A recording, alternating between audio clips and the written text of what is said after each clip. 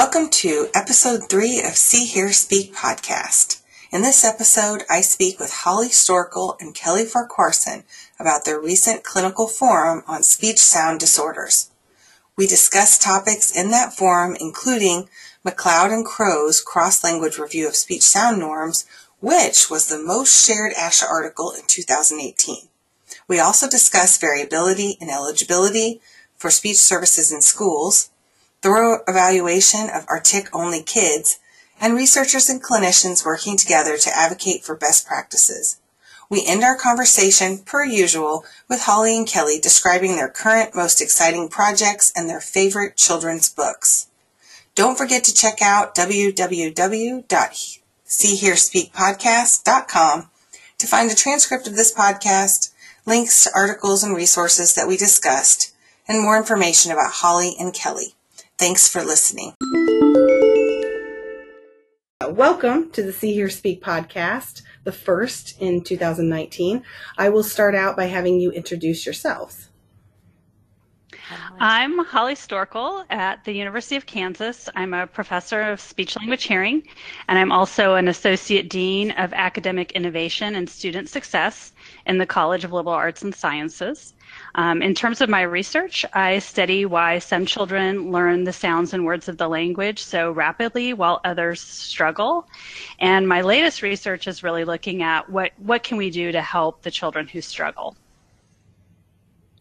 And I'm Kelly Farquharson. I'm an associate professor at Florida State University in the School of Communication Science and Disorders. I'm a speech-language pathologist by training, and I direct the Children's Literacy and Speech Sound, or CLASS lab, at FSU. And the mission of the lab is to ensure that children with speech and language impairments achieve classroom success.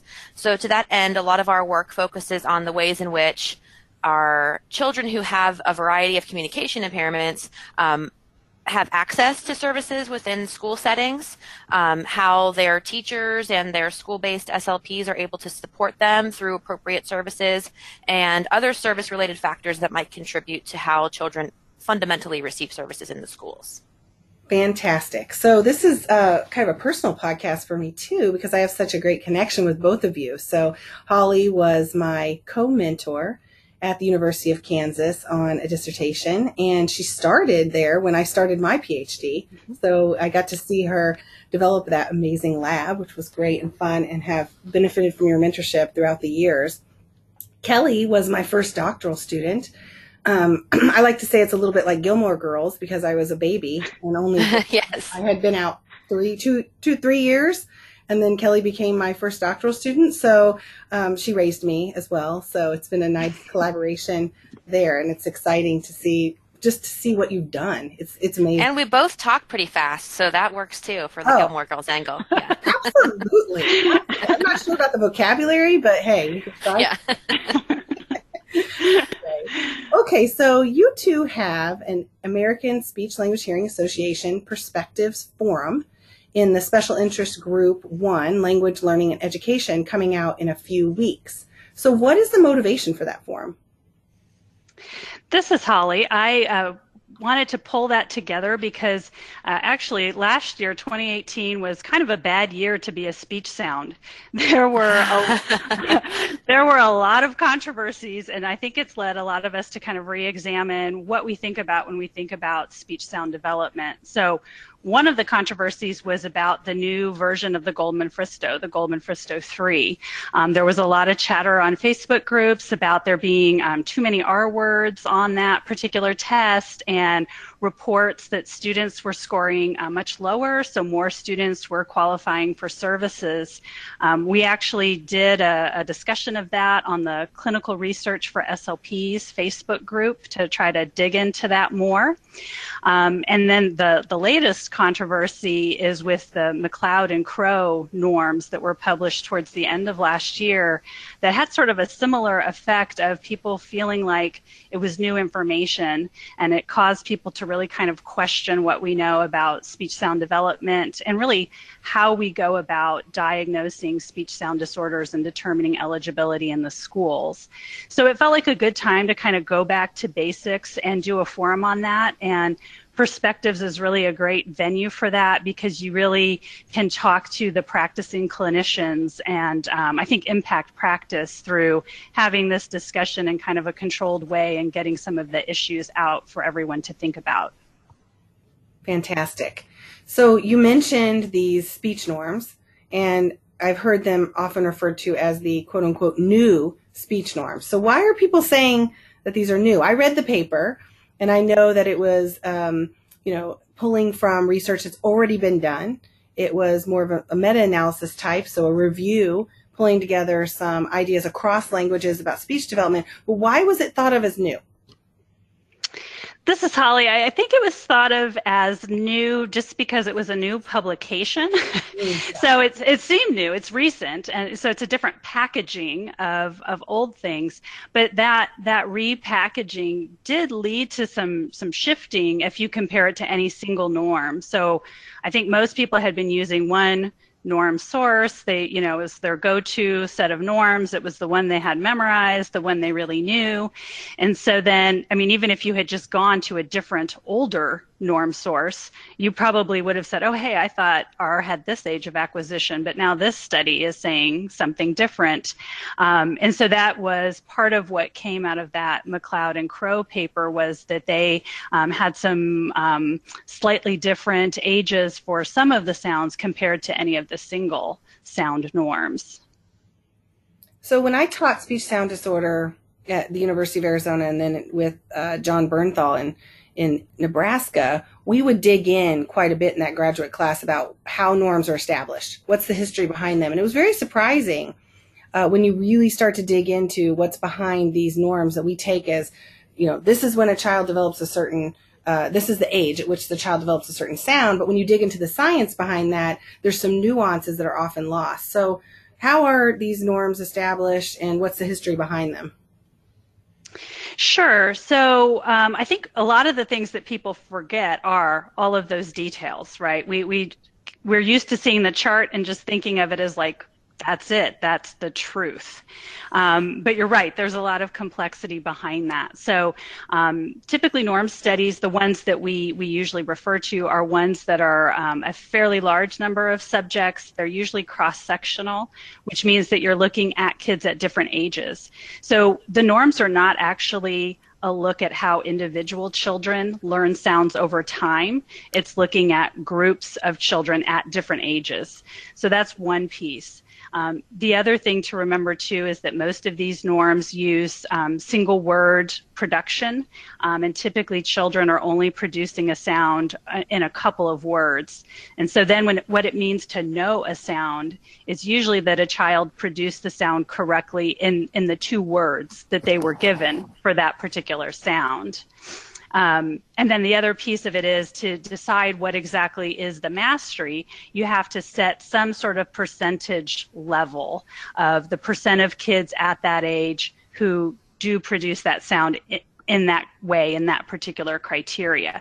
So one common cutoff you see is the 90% cutoff, that 90% of children produce the sound correctly that were at that particular age. So the things to keep in mind is that, one, it doesn't actually reflect individual development. It's looking at these kind of group benchmarks. 2, it's not a very large sample that we're looking at, and it's narrow in terms of that single word articulation as opposed to conversation, and that it's kind of arbitrary what we're saying is needed for mastery, this 90% level. Sometimes you see a 50% level or a 75% level. So those are some of the pieces that vary across studies. So this is Kelly. I think the other piece that's interesting about this topic to me, and Holly and I got the chance to present on some of this information at ASHA in 2018 in Boston.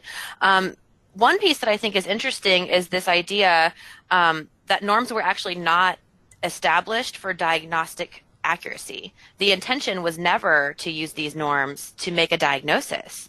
And so I think that's really interesting, because I think a lot of clinicians might be trained or might be used to using that information as, this is a cut point that is first of all, hard and fast as opposed to it being arbitrary, like Holly just mentioned, but also that this is the way that I'm supposed to use this information. I'm supposed to use it to make a diagnosis, when really it was just kind of looking at how these sounds develop in groups of kids, like Holly mentioned, as opposed to, really using this as a hard and fast rule for this child is disordered or not.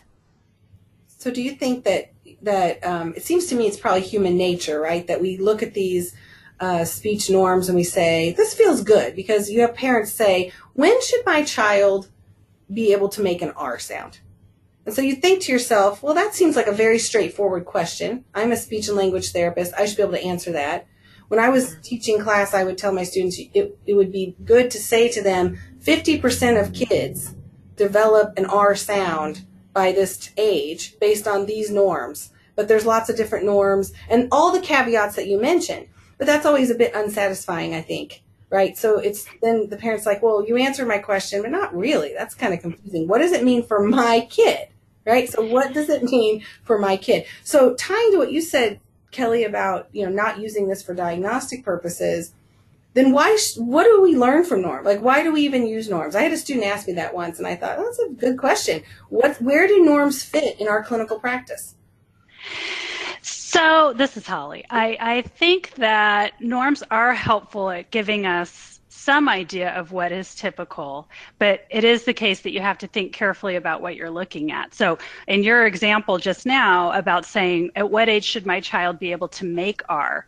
That's not the same as saying at what age should my child master R.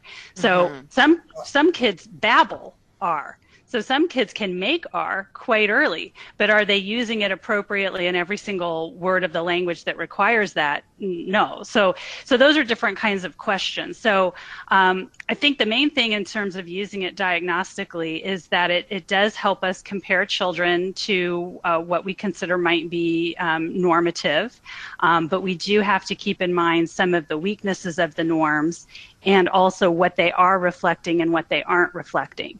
So sort of this idea, for example, that 90% of the children produce the sound correctly at a certain age, that doesn't mean that none of the children produce the sound correctly before that age. Normally, kids are saying sounds and trying them out in different words, and they might not have mastered it, but they're at least showing signs of being able to move towards mastery, or being able to produce the sound in imitation or some of those other things that would give us an idea that the child is starting to develop their ability to do this. So in terms of using it diagnostically, it's one piece of the puzzle, but it's not the whole puzzle. So we have to keep in mind what developmental norms tell us and what they don't tell us, and make sure that we fill in some of the information that they don't tell us through other sorts of sources. I agree, and I think this is Kelly, I think another interesting point is that there are no prerequisites with respect to the order of acquisition either. And so it's not the case, for instance, that, some of the earlier developing sounds that we know do develop early on in babble and in first words typically include some stop consonants, so B and P and T and D. And so we think of those as earlier developing, and we contrast those to what we think of as later developing, like R and L and S and maybe TH. But it's not the case that you need to first acquire the stop consonants, the earlier developing sounds, before you can acquire the later developing sounds. And so I think that's another important point that sometimes I think trips us up a bit in clinical practice, because we also might mistake that information as helpful for choosing targets for therapy.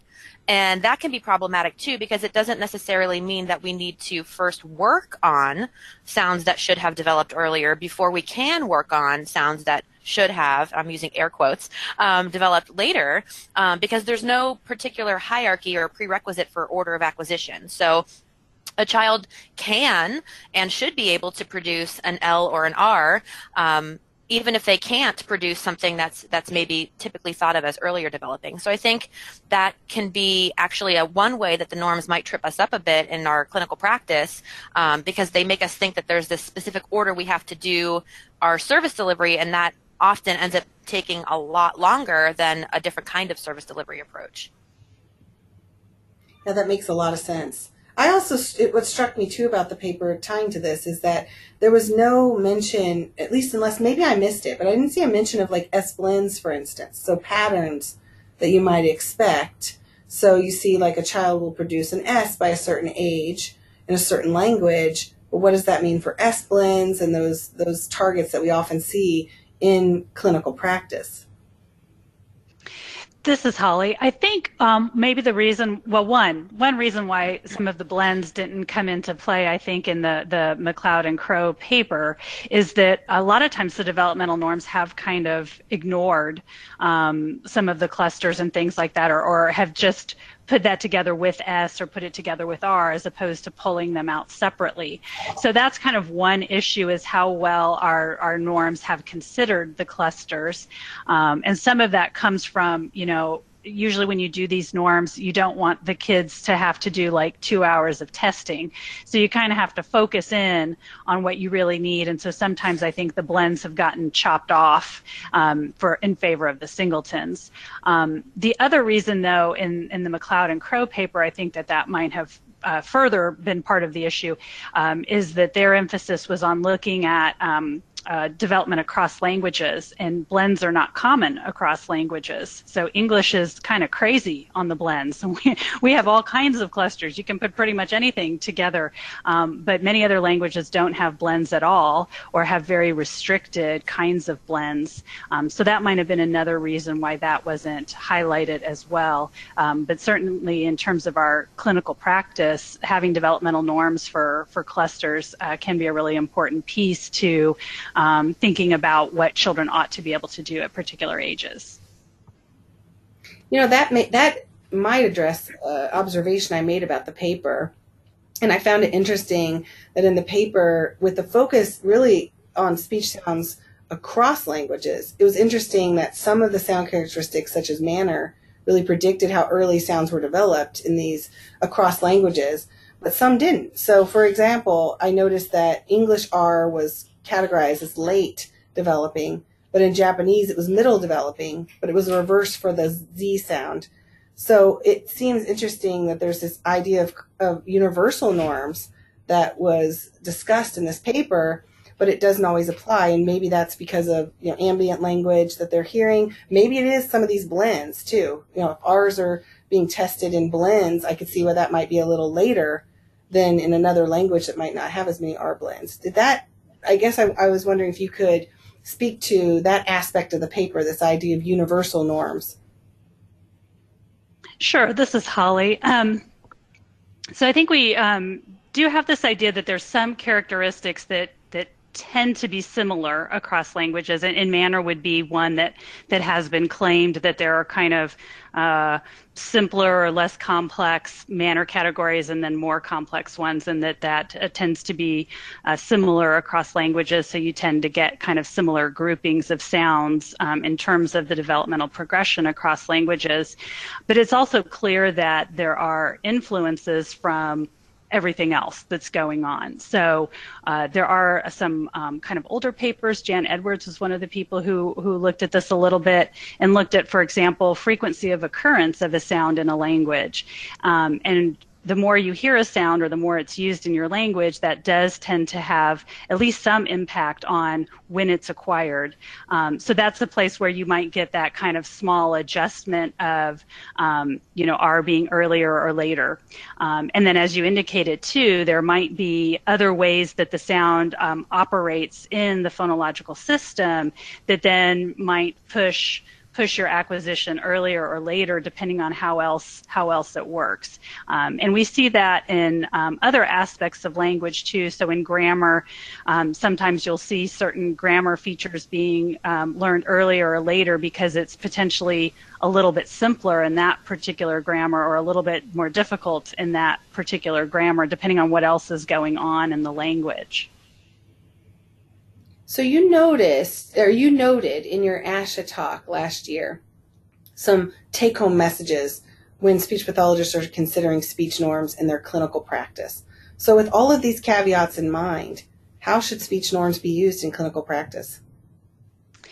Well, I think we don't want to throw the norms out. I think the norms do have value. So that's not the message, is not get rid of them, but to just really think about what they're telling you.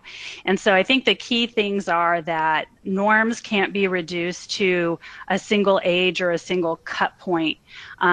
We don't know the diagnostic accuracy of norms, and this is something Kelly hinted at, that the norms weren't really intended to sort children into those who are disordered and those who are normal. So we haven't done that kind of work that you see, for example, on standardized tests, where you actually look at how well different scores on the test can accurately sort children into those who have disorders and those who don't have disorders.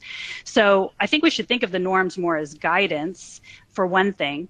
And if we can look at development in a broader sense than just a single age, that's helpful. So one of the things I show in my article in the forum is how you can look at like the 75% age of acquisition, the 90% age of acquisition, and actually in the SMIT norms, all of the data are there. So you can look up the percentage of children at a particular age who are producing a sound correctly. And that's another good piece of information so that you can get that broader sense of what is normal. And then the second piece is that you cannot use norms just by themselves. Again, it's one piece of the puzzle, but it's not the whole thing. So you always need multiple measures. And that's another factor that's illustrated in my article in the forum, where I show how what a standardized test score might be for a child who has a particular pattern. And the thing to keep in mind is, what is that standardized test score telling you? Well, it's telling you something about the total number of errors that the child is making and how that compares to their peers. And then you can look at the norms and sort of see, are the sounds that the child's making errors on, are those ones that are typical at their age? And you have to kind of be able to put both of those things together, because if you look at just the norms by themselves, you aren't getting that sense of, is this overall number of errors age appropriate or not? So this seems very reasoned to me, makes a lot of sense. So why are these topics controversial? So you said that right in the beginning, that there was some controversy about these norms, there's controversy about the tests you use. Why?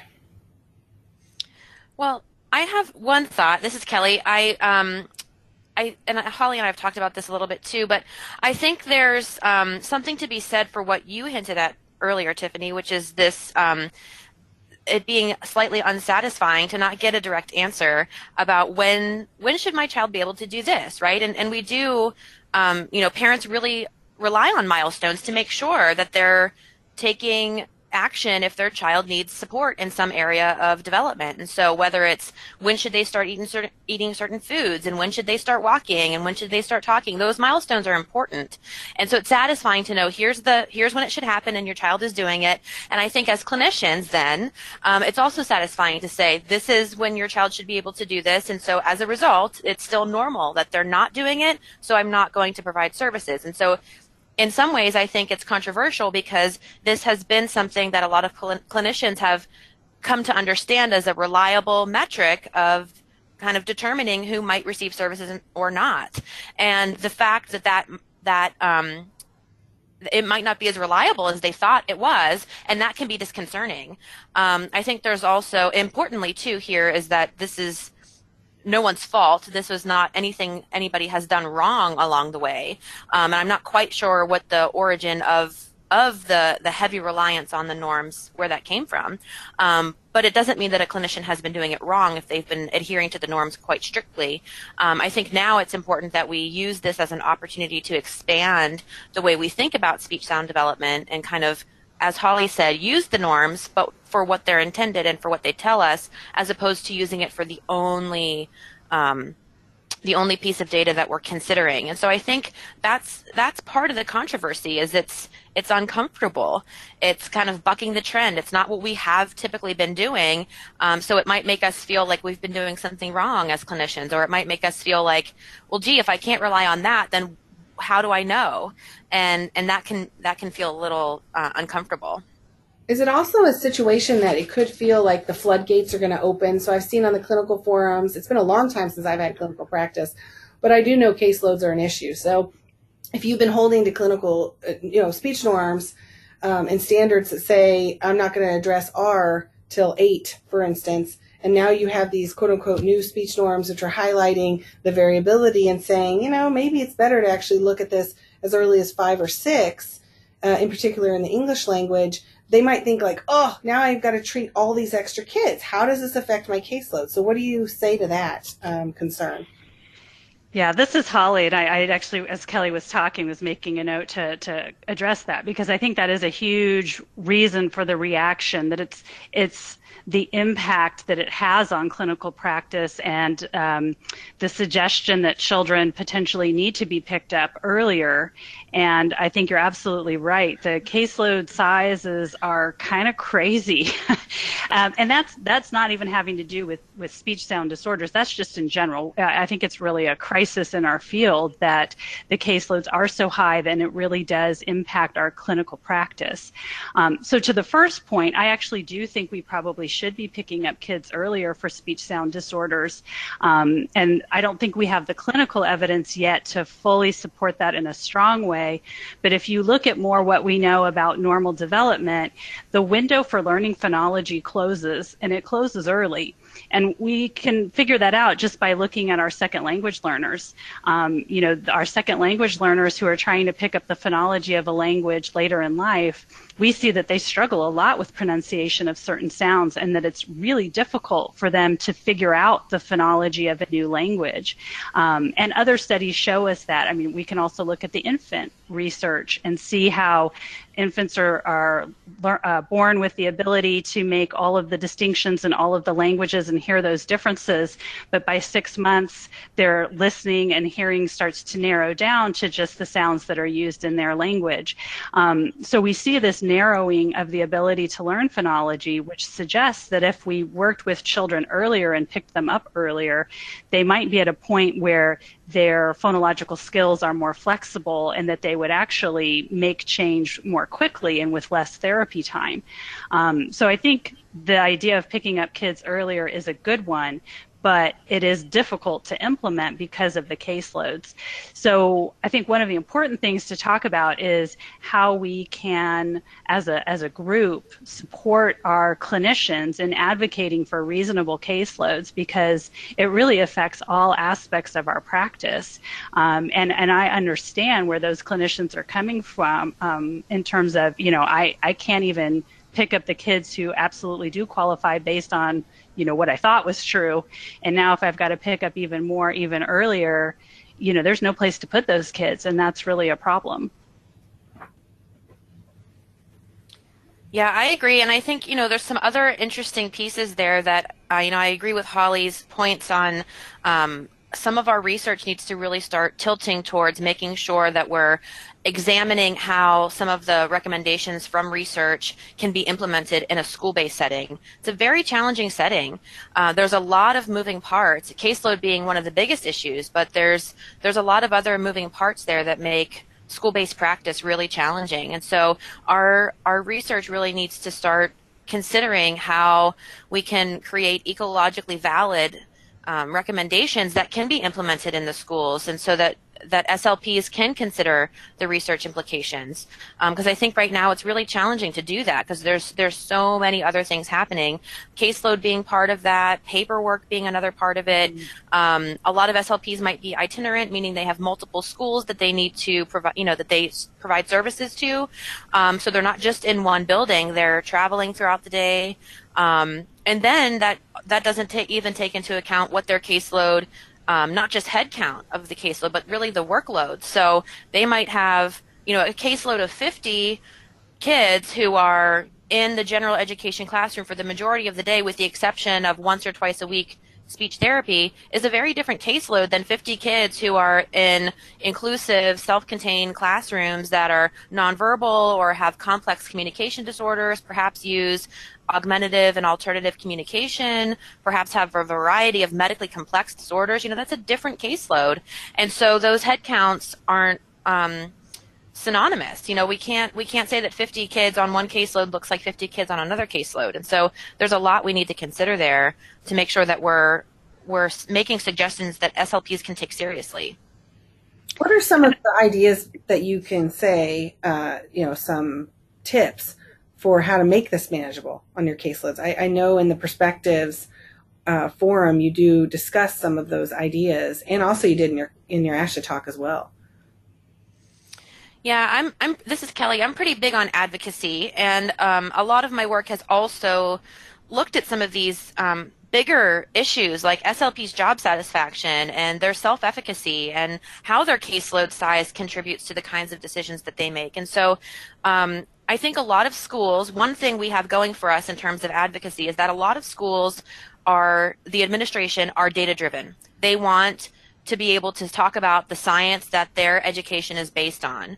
And they want to be able to think about using research-based methods in their classrooms. And so then one way to have a conversation with them about these issues is to use the research and say, these are some other ways we can use the literature to support practice in the schools beyond what we're teaching the kids, but also to ensure that we're creating a work environment that's conducive to the services that these children need. And so, for instance, we know a lot about job satisfaction with respect to caseload size. And so SLPs, not surprisingly, with smaller caseloads, report higher job satisfaction. That's empirically supported in the literature, so we can share that information with our administrators. There's also been work looking at what actually makes a caseload feel manageable. And it does include the size of the caseload, but it also includes the SLP's years of experience, as well as how collaborative their environments are in which they're working. And so administrators and teachers, building principals have a big job to do to ensure that SLPs are working in an environment that feels supportive and collaborative, feels that their voice is heard, feels that they're making a contribution to the team. And then that years of experience piece, you only gain those years of experience if you stay at that school, if you stay in that practice and you don't get burnt out, right? And so a lot of school administrators are interested in not just recruitment of speech pathologists, but retention. And so that retention piece we know is really important, because the more years of experience you have, the more you feel as a clinician like your caseload might be manageable. At least this is empirical data. There's of course going to be exceptions to this. And then some other work has actually shown how important job satisfaction is to the quality of therapy that speech pathologists implement. And so that's another really big piece too. If we're conducting better therapy that's of higher quality because we're happier in our jobs, we can presume then children will be off of our caseload sooner and we'll be able to use our resources more efficiently.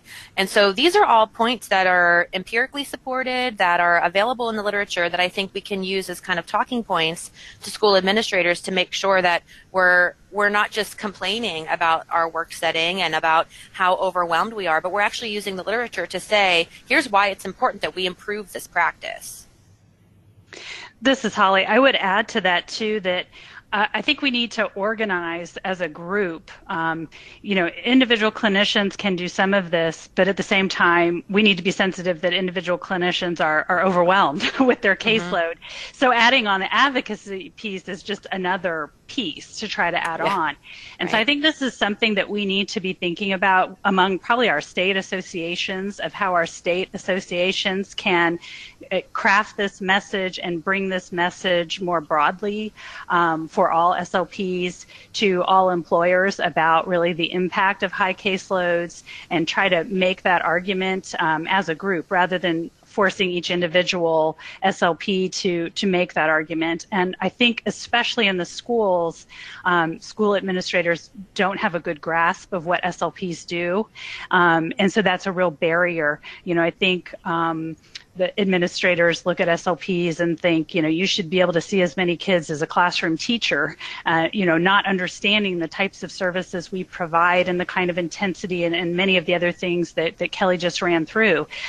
So it's a long argument for an individual SLP to have to kind of lay all of the groundwork of helping others understand what our job is and what we need to be able to do it well.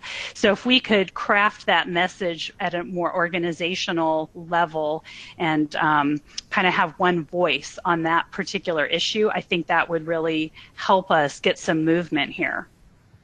So I've been involved in some advocacy for dyslexia, for children with developmental language disorders, and the difference between those two that struck me the most is that when you have dyslexia, there's the International Dyslexia Association. There's tons of information out there, a lot of misinformation, but there's tons of information. It's a household name. I mean, people know what that is. Developmental language disorder is not. There's a movement now to create more awareness, and, you know, a website, dldandme.org, you know, educating parents, professionals, giving that information for advocacy. But I don't see that same thing happening with speech sound disorder. I think it needs to be the next group that we focus on, and it can happen in parallel with these other groups. I want, Kelly, for you to talk a bit about the perspectives paper you wrote, because you hit on something that I hear often, and that is, well, the child's just ARTIC. It's just speech sound disorder. So even in clinical practice, these are the kids that are seen first by training clinicians, because it's thought of as that's easier. It's easier to deal with. But what I think is missed, and a lot of it's highlighted in the work that we've done, Kelly, and many others, that speech sound disorder is not just ARTIC, and that there's other skills that are developing at the same time, and that speech sound can be foundational for these critical skills. Can you tell us a little bit more about that? Yeah, I think that's a really good point, and I agree. There's a lot more to the story with these kids, and thanks for giving me the chance to talk about this, because this is something I'm really passionate about. And thanks again to Holly for the leadership on the forum that's coming out in SIG1 Perspectives. We've all the authors in the articles in that forum responded to some cases that Holly provided us, and so we were able to kind of create, at least I hope, a unified message with respect to what this might look like from a variety of perspectives. And so the way that I think about these kids is, speech sound production is always a motor act and a linguistic act. And so I think we try really hard to put speech sound production into either articulation or phonology, and we really want desperately for it to stick kind of in that box. And so we can say, this is an articulation kid, so I don't have to provide services, or it's different. Or this is a child with a phonological disorder, and it looks like this and sounds like this, it's different. And really, they exist along a spectrum, and that's quite the same thing. And so I think we've spent a lot of time trying to separate two constructs, articulation and phonology, that are ultimately the same thing, that include both a motor act and a linguistic meaningful act. And so in doing so, I think we've possibly done a disservice to some of these children by saying things like, it's just ARTIC, meaning your communication impairment isn't as important as somebody else's. And I think that's really unfair to these children. Related to that, we know a lot more now about some of the underpinnings of that inability to produce a speech sound. So perhaps it is more rooted in a motor deficit. That's a possibility for some kids. But a lot of kids, it's kind of grounded in even maybe a mild phonological deficit. And so their speech sound errors might not necessarily present in the form of what we think of as a phonological pattern per se, but there still might be some underlying weaknesses related to their knowledge of the phonological system. We see that manifest in their ability to use and understand or participate in phonological awareness tasks like rhyming and blending and deleting. We see this manifest as issues with decoding, and for a lot of kids we see this as issues with spelling. And so in a lot of very interesting examples we see, and I highlight one of these examples in my article in the Perspectives piece, a very interesting example of a direct use of a speech sound error in spelling. So there's an example of a boy that I highlight who uses an F instead of a TH in his speech sound production. So something like thumb instead of thumb, which is probably hard to hear that, but an F instead of a TH. And in a spelling measure we gave him in a study in my lab, he used the letter F at the beginning of a bunch of words that should have started with the grapheme TH. And so he was showing that he's got this fundamental disconnect between how his speech is produced and how that connects to the letters, how the phonological system is mapping onto the orthographic system. And so that's really interesting to me because it's showing how complex this process is. I think that particular child is one who, by all accounts, most speech pathologists might say, he's just ARTIC. It's an F for TH substitution. this is typically developing, it'll go away. But I think what we need to do is look a little bit deeper and say, well, let's just take a look for this kid and see, is it impacting other areas in which this child is using phonology? And so we can look at phonological awareness, and then depending on the child's age, we can look at their decoding, word reading skills, and we can look at their spelling skills. And again, that's all dependent on their age, but that can give us some really robust information to help us figure out, is it appropriate for us to be saying, this is a mild issue, it is affecting one sound, and it doesn't really seem to be impacting other areas in which this child is using phonology? Or should we be saying, actually, it looks like even though it's just one sound, there's a lot happening here that's impacting other areas of language that use phonology. And that can start to bleed into word learning too. Our ability to learn new words relies heavily on our phonological use and understanding. And so that's I think one piece of it that is really important for us to consider for these kids, is that a single sound error can still be detrimental to intelligibility, to literacy, to self-confidence, to the perception that others have of you. There's some interesting and unfortunate research looking at how teachers perceive children who have even one sound in error, and they perceive them as having lower cognitive ability, even though their issue is one single sound, the production of one single sound. And so that's really powerful to know that can have it can change the way that someone views you. And so we need to consider it as just as important as any other communication impairment. I think that work's so critical too, because you often hear when you're working in schools, clinicians will say, well, you have to show a functional educational deficit. And that can be difficult with speech sound disorder.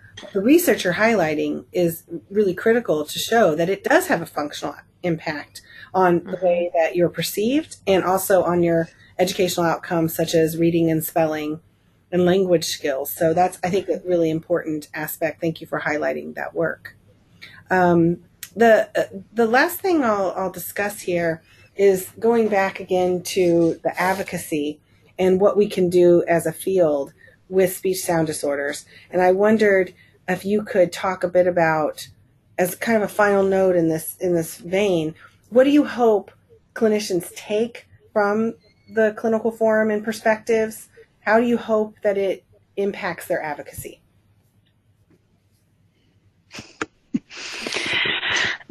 This is Kelly. I'll start. I think one thing is that I view us all on the same team.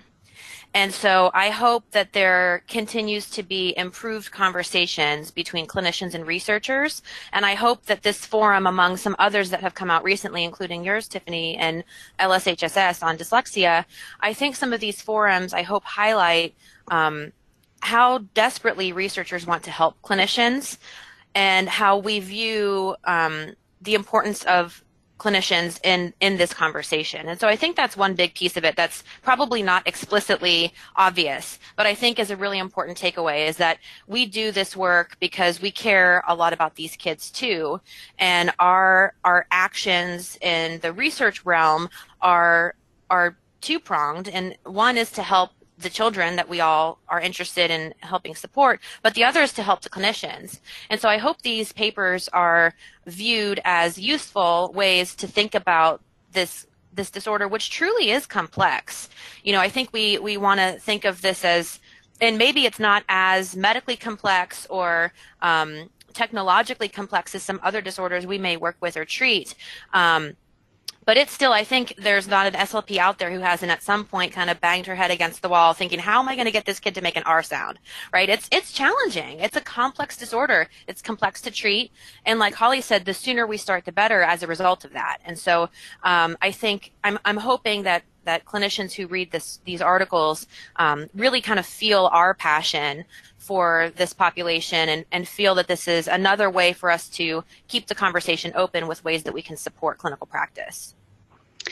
This is Holly. I would kind of add to that. I I hope that they come away with an idea about best practice and how to incorporate some of this newer information into their practice, and aren't confused or in a muddle, which is kind of what we've been seeing in some of the Facebook discussions of not really knowing how to parse this or what to do with it. So I hope that comes through.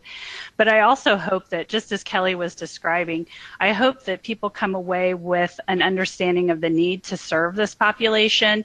And I think the way the conversation has been more like, this is the time I have on my caseload and this doesn't fit, whereas it should be something more like, this is what needs to be on my caseload and this is how we need to get there. So I think as a field, we've sometimes just been satisfied with what we've been given, and we shouldn't be satisfied by what we've been given. We need to fight for what we actually need. And so I hope that we come away with that feeling of, this is a time in society where we need to march and do these kinds of things and kind of speak out on social issues. And I think we need that in our field to say, 30 minutes twice a week and this number of kids and whatever, that's what we're given, but that's maybe not the optimal things that we need, the optimal environment that we need to really serve this population well. And so we need to be thinking about how do we marshal our forces? And again, how do we work together to marshal our forces and say, this is really what we need to do this well, and here's the impact of being able to do it well. And so Kelly made a lot of really good arguments along those lines, but I hope that people come away with that feeling of, we need to work together and we need to really fight for this particular population and make sure that they get the services that they need, along with the other populations that we serve as well. So it's not trying to, take away from one to give to another, but really saying to the people who make these decisions about how many SLPs there are in schools and that type of thing, this is what we really need to be able to do this job well. That's fantastic. And I think it's just so empowering for clinicians to hear this and thinking about the connections between research and practice, that we're all on the same page working together towards a common good. And I think that what struck me about this population too, in studying multiple populations of children with communication disorders, oftentimes the speech pathologist is the one to advocate for these children. When I work with children with dyslexia, you have the teacher, the reading specialist, the special educator, the speech pathologist. And language disorders, similar. Lots of disorders have multiple kind of team approaches. But with children with speech sound disorder, it's not that uncommon for the speech pathologist to be the one person, especially early on, that has to advocate for that child and make sure that they do have the educational support, well-being, and social emotional development.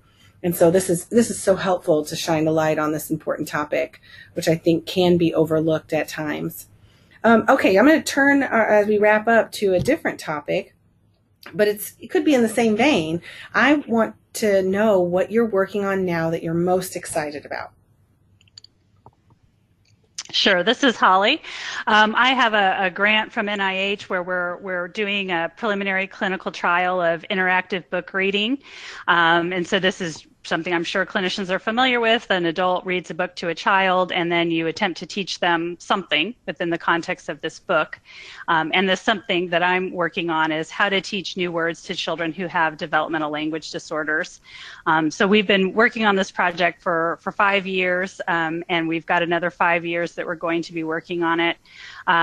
We've established the intensity of the treatment and some of the issues with what the format should look like. But what we're seeing really is that not all children benefit from it. So one thing we're trying to understand is, who does this work for? Who does it not work for? And the other thing that we're seeing is we could get good learning during the treatment, but the kids don't actually remember the words very well once you pull them off of active treatment.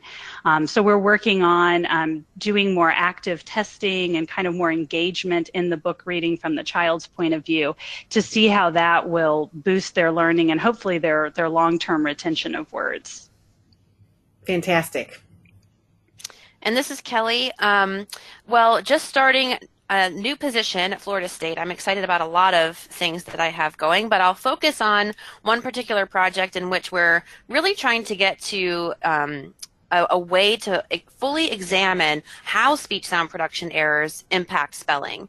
And so towards that end, I've been working with a researcher in the School of Ed here at Florida State, Nicole Patton-Terry, and we're developing a coding scheme that's going to allow us to look at the spelling patterns of children who have speech sound disorders and see if we can figure out the kinds of errors that they make and how related those errors are to their speech sound error patterns in their spelling.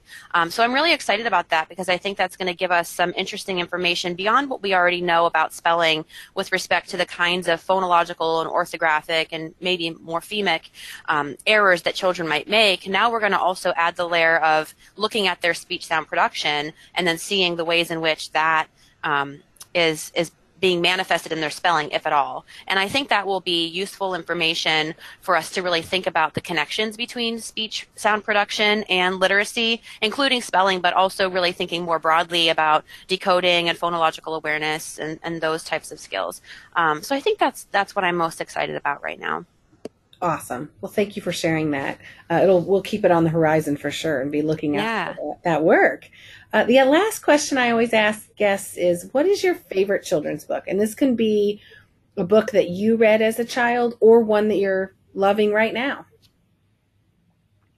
This is Holly. My son is actually 12 and in middle school, and so it's interesting because now he's reading some of the things that I remember reading and kind of discovering some of the books that I liked, and he's discovering them on his own. Like, I'm not a terrible parent, I guess, because I'm not giving him a book. But one thing that has been kind of fun to revisit is he's found Judy Blume, and I loved reading all the Judy Blume books. It was like, oh, I've totally forgotten about these books, but how much I just loved those. That was like an author that I read all the time myself in middle school, and just devoured all of her books. So that's been kind of fun to talk with him about what he's reading, and he loves them just as much, which that's also interesting that they're as appealing to boys as they are to girls. Yeah. So. Yeah, and across the generations. I mean, that's very cool. And this is a hard question for me because I love children's books. So I'm going to answer it in two ways, which is probably not exactly what you're looking for. Hey, but I have been loving the Elephant and Piggy books. There's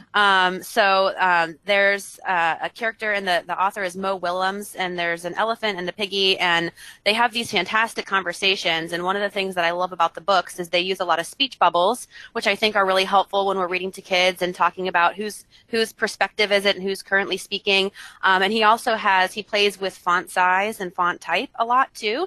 And so when one of the characters is really trying to make a point, there might be a 2-page spread that is just comprised of an entire speech bubble and huge font. And I think that's really a fun way to show the importance of print when we're reading. But I think my all-time favorite book is, as you probably remember, Dr. Seuss's The Sneetches. Yep. And I just love that book. I think it's such a fun story. It also has a nice social piece about inclusion and equality, but there's also a lot of S-blends in that book. And so it's a fun one to use in therapy because there's a lot of ways to target correct S production and S-blend production. And I just really love Dr. Seuss. So I think that ultimately The Sneetches is my favorite book. Oh, that's awesome. That's fantastic. Well, thank you so much for taking the time today to talk about the forum and some of these important issues for clinicians. Thank you. Thank you so much. Thank you. Check out www.seehearspeakpodcast.com for helpful resources associated with this podcast, including, for example, the podcast transcript, open access articles, and speaker bios. Thank you for listening, and good luck to you, making the world a better place by helping one child at a time.